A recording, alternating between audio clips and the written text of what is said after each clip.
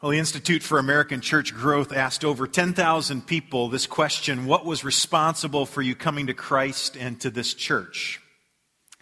79% of those people that responded said they came because a friend or family member invited them to come. And only 3% of those who responded said they just walked in on their own.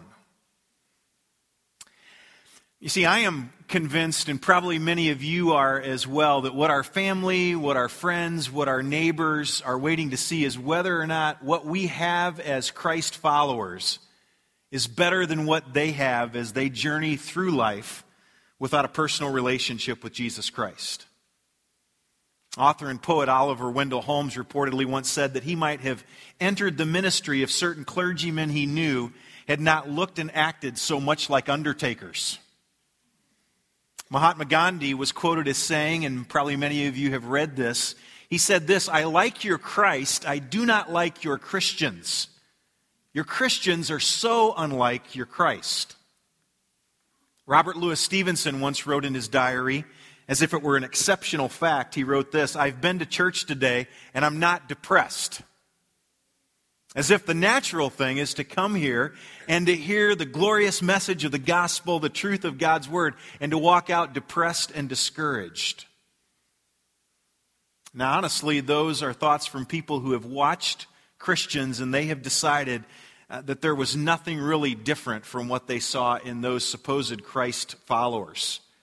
Why would they ever want what they saw in the lives of these people who claim to be followers of Jesus? And that's why we've been in this series now for many weeks, challenging you to not only live the life, but actually live like you love the life. Now, I want to remind you, in case you're new here to Northwest, that we believe that this church should be a place to introduce people to Jesus Christ and the life-changing message of the gospel, and then equip those people to live the life and then go out and have influence for the cause of Jesus Christ. Now, those of you that have been Christ followers for a while, and you know and understand the Word of God, I could have you this morning turn to the book of Matthew, chapter 28, verses 19 and 20, and you know there that that is where we are given our mandate. Jesus was getting ready to go back into heaven, and he gave this mandate in those verses. He said, "All authority has been given to me in heaven and on earth. Go therefore and make disciples of all nations." That's our mandate. It's very, very simple. We're supposed to go and make disciples. Have you ever asked yourself why you have been left on this planet? Many of us, I'm convinced, have bought into the culture of our day, both secular and non-secular, which is that we are just simply here, to use the buzz phrase right now, we're just simply here to occupy. We're going to occupy Wall Street. We're going to occupy downtown Raleigh and San Francisco and Los Angeles and Washington, D.C. And guess what? We just simply occupy Cary, North Carolina. We just simply sit here, and if you live in a culture like you and I live in, it's very easy to simply get comfortable occupying, is it not? Just simply amusing ourselves with all of the things that our culture, that our society has created for us. And we simply sit and occupy. And yet Jesus, nowhere in that Great Commission, as we refer to it in Matthew chapter 28, said that I want you to just simply sit there and just occupy. Just occupy till I come. And then one day I'll blow that trumpet, doo-doo-doo-doo, and you can come be with me. But until then, just occupy. You got to sit around. Just enjoy what this world has created for you to enjoy. No, Jesus said, I want you to go all through the world, and I want you to make disciples. Now the question is, how do we do that? If He sent us into the world, what are we supposed to do, and how are we to do it? How are we supposed to reach people? Those friends, those neighbors, those coworkers, those people that we come in contact with that we know do not know Jesus Christ as their personal Lord and Savior. What should be our strategy? I want to ask you to open up your Bibles if you have them, and I trust that you do. I trust you didn't come today without a Bible, but if you did, we'll give you a pass this week. Just make sure you have it with you next week. Turn to the book of Matthew, chapter 5. Matthew, chapter 5. We're going to be looking at verses 13 through 16. We've looked at this passage before in the past, but I want to look at it just briefly this morning because I believe in this particular passage, the strategy that we are supposed to use, the strategy is there for us, and it's one word. That strategy in one word is this: influence. Influence. Notice what Jesus said. He said, "You're the salt of the earth." Now remember, he's preaching to a bunch of people that are sitting on a hillside. And he says to them, "You're the salt of the earth." Verse 14, the beginning of that verse, he says, "You're the light of the world." You're the salt of the earth, you're the light of the world. Now, everybody on that mountain that day, they understood what Jesus meant when he said to his disciples, "You're the salt of the earth." He was referring to that which was essential for the world, necessary for the world, absolutely irreplaceable in the world. But notice the fact that he said, "You are." That little phrase right there would have blown those people out of the water as they sat and listened to this great teacher when he said, "You are the salt of the earth." The question is not, will you be? It's not, you can be. It is, you are the salt of the earth. It's plural, and in the original language, it's emphatic. The emphasis in the original language is you and only you. You're it. We're the only plan that God has. He doesn't have plan B just in case we aren't salt, just in case we aren't light. And so he's saying to these people, you spiritually bankrupt, you meek and insignificant, righteous, starved people that have responded to my invitation, and you're sitting here and you're listening to me on this hillside. You believe that I'm the Savior of the world. You believe that I'm the Messiah that you've been waiting for. Hey, you people, you are salt and you are light. Not the Pharisees, not the super intellectual religious leaders, not the Roman government leaders, not the wealthy landowners, not the politically connected, not any of those who we would assume God would use because they are so crucial to this world. His plan for the gospel to go to others was simply through us, and it still is today, that we would be salt, that we would be light. Number one, you and I, we were made to influence other people. God's intent has been that way right from the beginning, that we are to be influencers. And I think it's interesting that Jesus says that we're salt. I would have preferred that he say something else about us rather than we're salt. I would have loved for him to have said, "You're the gold of the earth. You're the uranium. You're the silver. You are the diamonds. You are the precious few." But instead, he said something that was very common. You're the salt of the earth. I think it's a reminder that God delights in using the common things of this world. Aren't you glad for that? Because if he didn't want to use just simply the common, just simply the ordinary things, I wouldn't be sitting up here this morning. And probably many of these musicians that were up here just a few moments ago, they wouldn't be up here. But because God delights in using the insignificant, ordinary things of this world, he uses me, and he uses you. Paul wrote to the church at Corinth in 1 Corinthians chapter 1, verses 26 to 29. He said, "For consider your calling, brethren, that there were not many wise according to the flesh, not many mighty, not many noble, but God's chosen the foolish things of the world to shame the wise. And God's chosen the weak things of the world to shame the things which are strong. And the base things of the world and the despised God has chosen, the things that are not, so that he may nullify those things that are, so that no one may boast before God." He's just simply saying that because God has chosen the insignificant things of this world like you and like me, none of us can boast and say, "Hey, look how good I am." That's why God used him. That's why God uses me. We're forced to look at one another and go, "Wow, man, it must be God." Now, in this culture that we're reading in here in Matthew chapter 5, we need to understand this, that salt was an essential part of everyday life. For many of us, even in the year 2011, it's an essential part of everyday life. Probably shouldn't be, I know we've got several doctors here, and they would tell us you ought to lay off on the salt. I say if we die happy, right? So for many of us, it's an essential part of life today, but even more so in the culture in which we're reading here in Matthew chapter 5. Just several things. It was a valuable commodity. Several of you remember me teaching on this about a year and a half ago when I told you this, that Roman soldiers sometimes were actually paid in salt. Imagine that. Imagine going to get your last check right before Christmas and they go, hey, we got a special for you today. Rather than giving you U.S. dollars, we're going to give you salt. It's the good kind. It's the kind with the lady with the yellow coat and the umbrella. I mean, it's the good salt. We're going to pay you in salt. It was such a valuable commodity that that's sometimes how they received their pay, certainly for the Roman soldiers. In fact, that's where we got the phrase that he's not worth his salt. It's not worth that payment. It was also a mark of friendship. For people to share salt meant that they indicated the mutual responsibility to look after one another's welfare.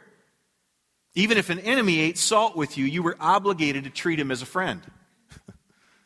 Now, I had a meal over at somebody's house this week that was just unbelievable. These are our new Swiss friends, and we had, I don't know if is it raclette or raclette, the cheese, and they had this little Swiss cheese deal thing that kind of heated up the cheese, and then he brought it out from underneath that heat, and he took a knife and put it right down, and he just kept feeding me this stuff.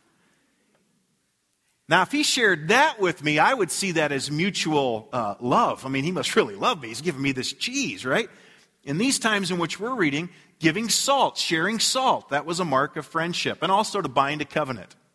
When two parties ate salt together, before witnesses, they would bind an agreement. We sign contracts. We might write a check saying, here's a deposit. They would say, I want to buy your house. Here's some salt. Okay? So you have to understand that in this culture, just how valuable salt was. But I think it's possible that Jesus may have been referring to several characteristics of salt here in this passage, but one in particular. He could have been referring, some Bible scholars say, that he meant we're supposed to be the seasoning. You ever had a really great steak and thought, if I could just put a little bit of seasoning on top of it, it would be better? Some commentators also think that maybe he meant that we're supposed to create thirst. You ever had a lot of pizza right before you go to bed? And then about 3 o'clock in the morning, you wake up because of the salty nature of that pizza that you've eaten, and you want to go downstairs, you want to drink a gallon of water? Because it creates thirst. There are some Bible scholars that say, well, that's what Jesus meant. He meant that we are supposed to be so different in this culture that we create a thirst, that people, when they're around us, they want to be around us even more, and they want to know what's different in us. I think that there's certainly possibilities there.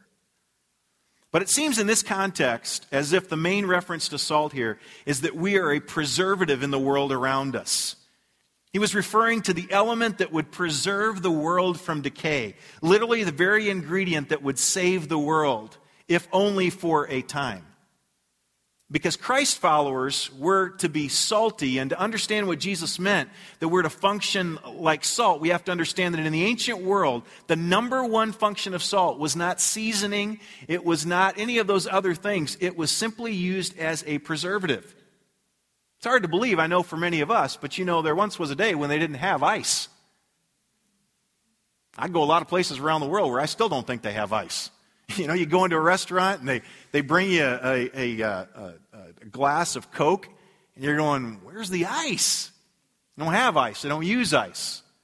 Certainly, some of you who will have the experience of going to the country of Kenya and going out into the bush this next summer, and you'll be down there and you say ice, they'll have no clue what you mean.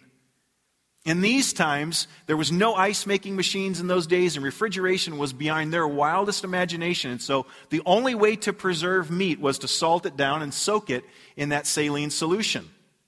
And that was a common practice, by the way, right into the 20th century in some remote places. And so what Jesus is saying here is that the world is decomposing and it's actually rotting away. Does anybody need to be convinced of that this morning?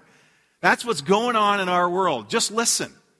Just listen to what's happened in just the last few years. It shouldn't take very much for you to go, something's going wrong. Something's not quite right.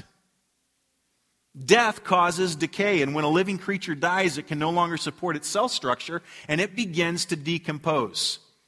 When God created the earth and the first man and woman, everything was very much alive, and then when sin invaded this world, death also entered into the world, and with that death came decay.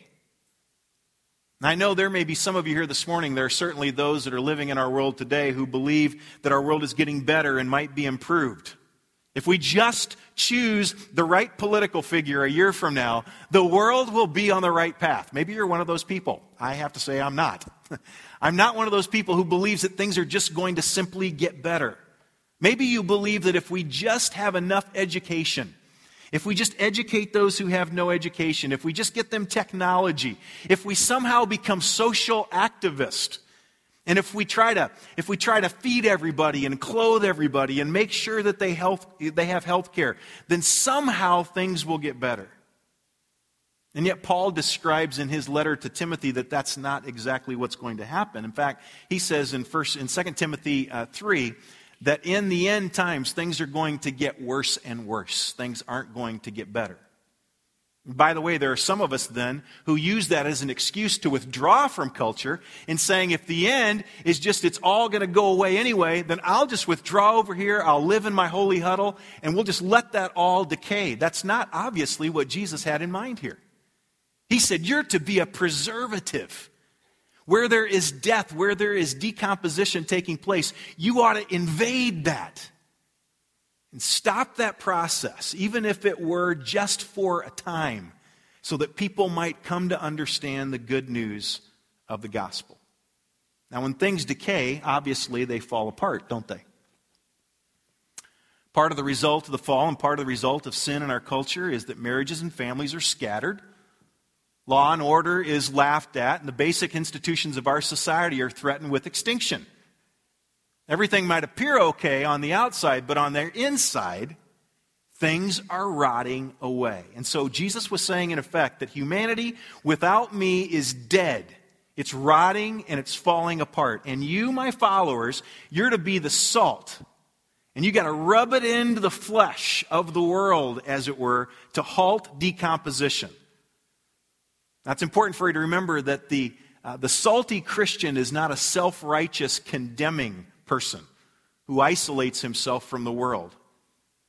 The only way for a salt to have effect is to be poured out and used, right? I couldn't come over to your house and you serve me these French fries that you just put, I'm going to make you hungry right now, that you put in this, what do they call those things? You ever see those things they call those fry daddies?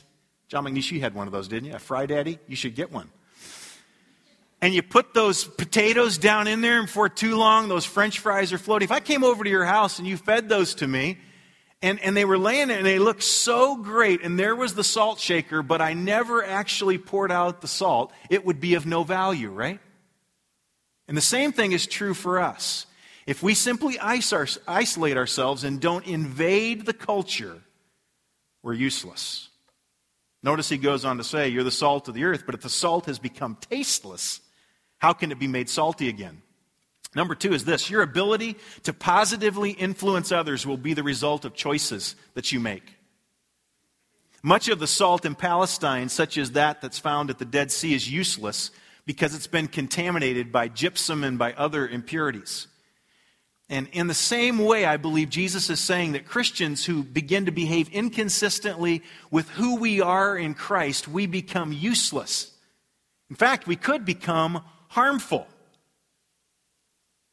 It may be that there are some Christians, Christ followers, that are right here with us today. You claim the name of Jesus Christ, and yet you are harmful. Now, you can't lose your salvation, but you can be corrupted by things which will cause you to lose your effectiveness, your saltiness. Pure salt never loses its saltiness. It can only be contaminated, but it never loses its saltiness.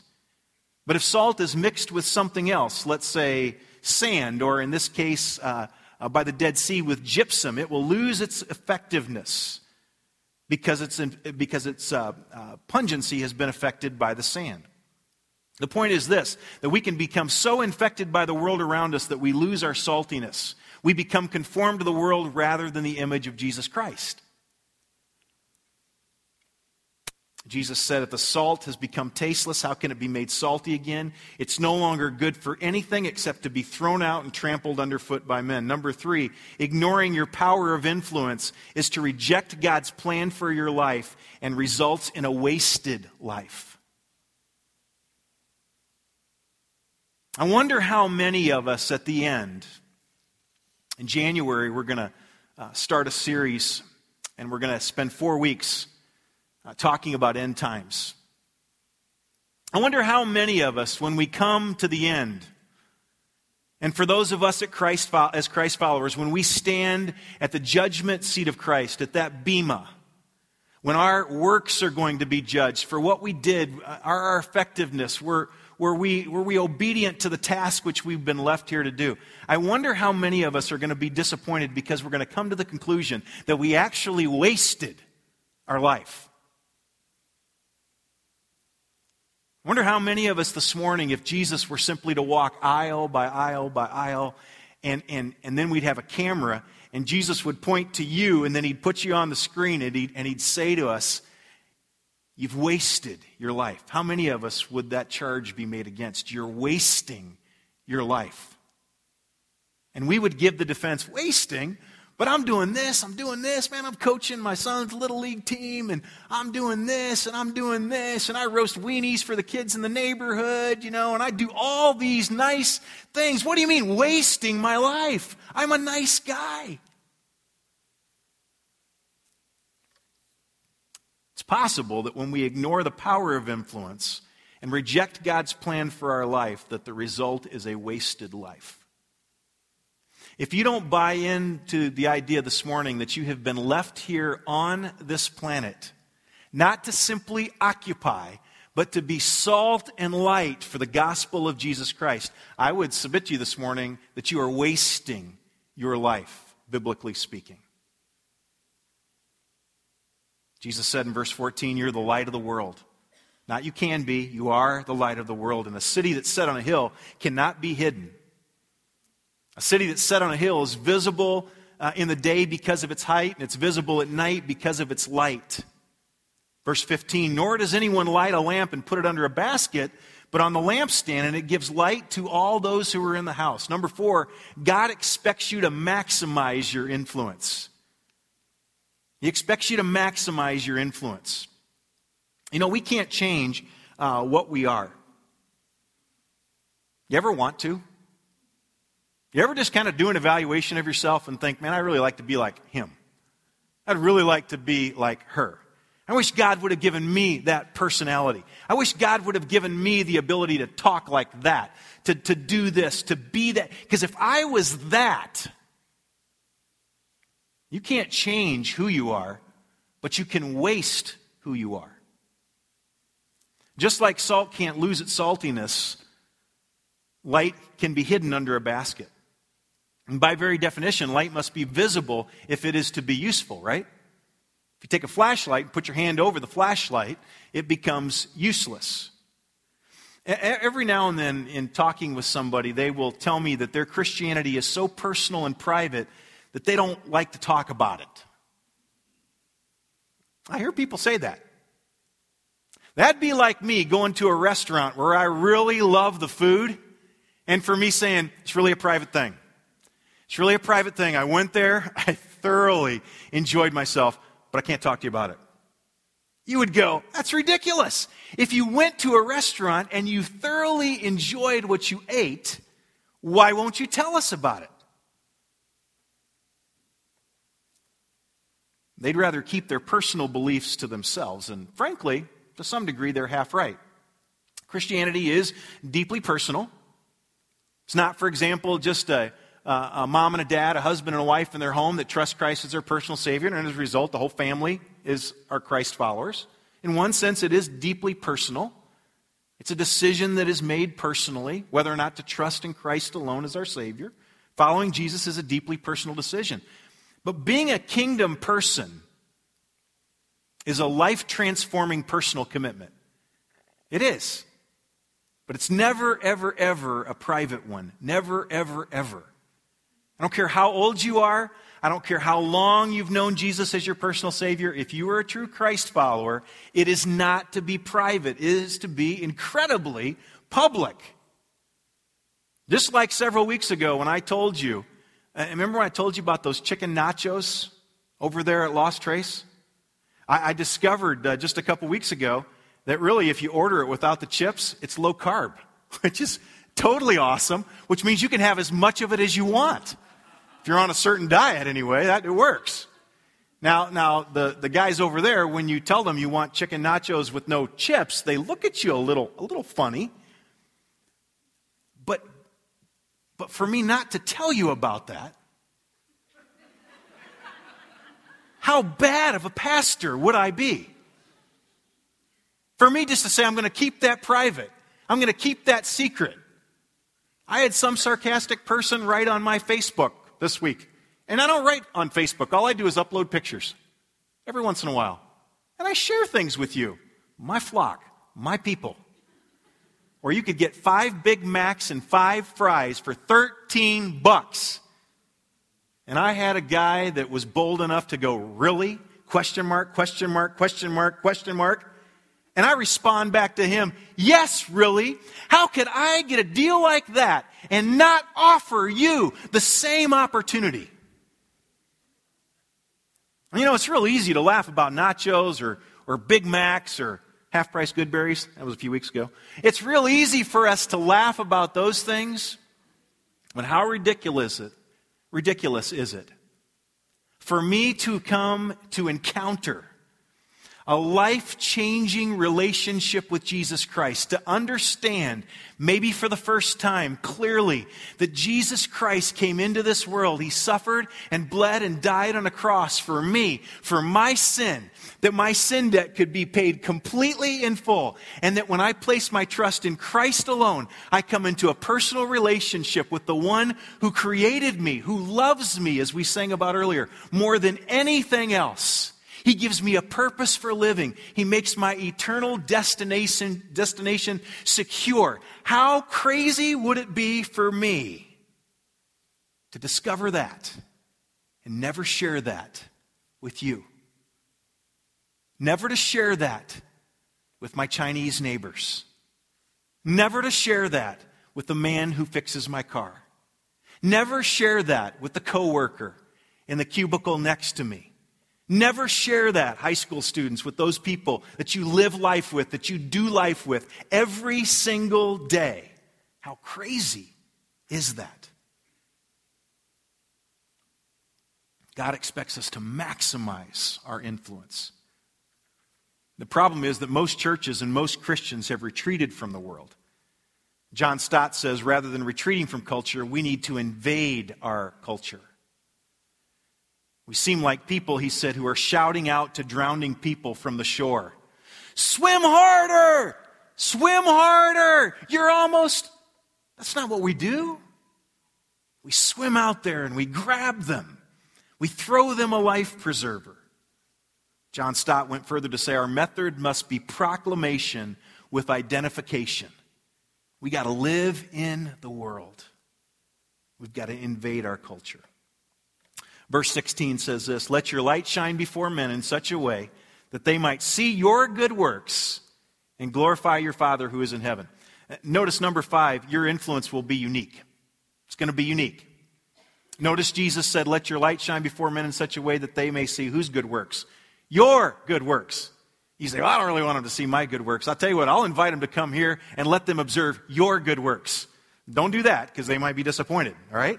Let them see your good works. I love that.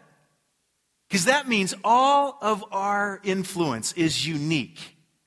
The way that we live life. I look at so many of you right now, and as I'm speaking, and I know what you do for a living. I know the place where you're invading culture. And I'm so grateful for you. Because you have opportunity for your influence to be unique. I'm going to give you a couple of examples, all right? Here's Jeff Rutledge that's sitting over here, right? Jeff's a doctor. He's a pediatrician, right? He sees people all day long that I will never, ever, ever come in contact with. Certainly not in that context. His influence is unique. Have you ever been to a doctor who loves Jesus? Justin might be having some surgery here in a few weeks, and the surgeon, we know, loves Jesus. And as a result of that, every time we go in, there's this comfort level that we have with this man. Because he knows Jesus, he loves Jesus, and it is so obvious in his office. You walk in the office, there's pictures going on a plasma screen, TV, and there's all this Christian music playing in the background, and I'm thinking, man, if I was somebody that hated Jesus, I'd never come to this doctor. And yet he is one of the most sought after in his specialty, not only in this area, but in the world. He's Jesus. His influence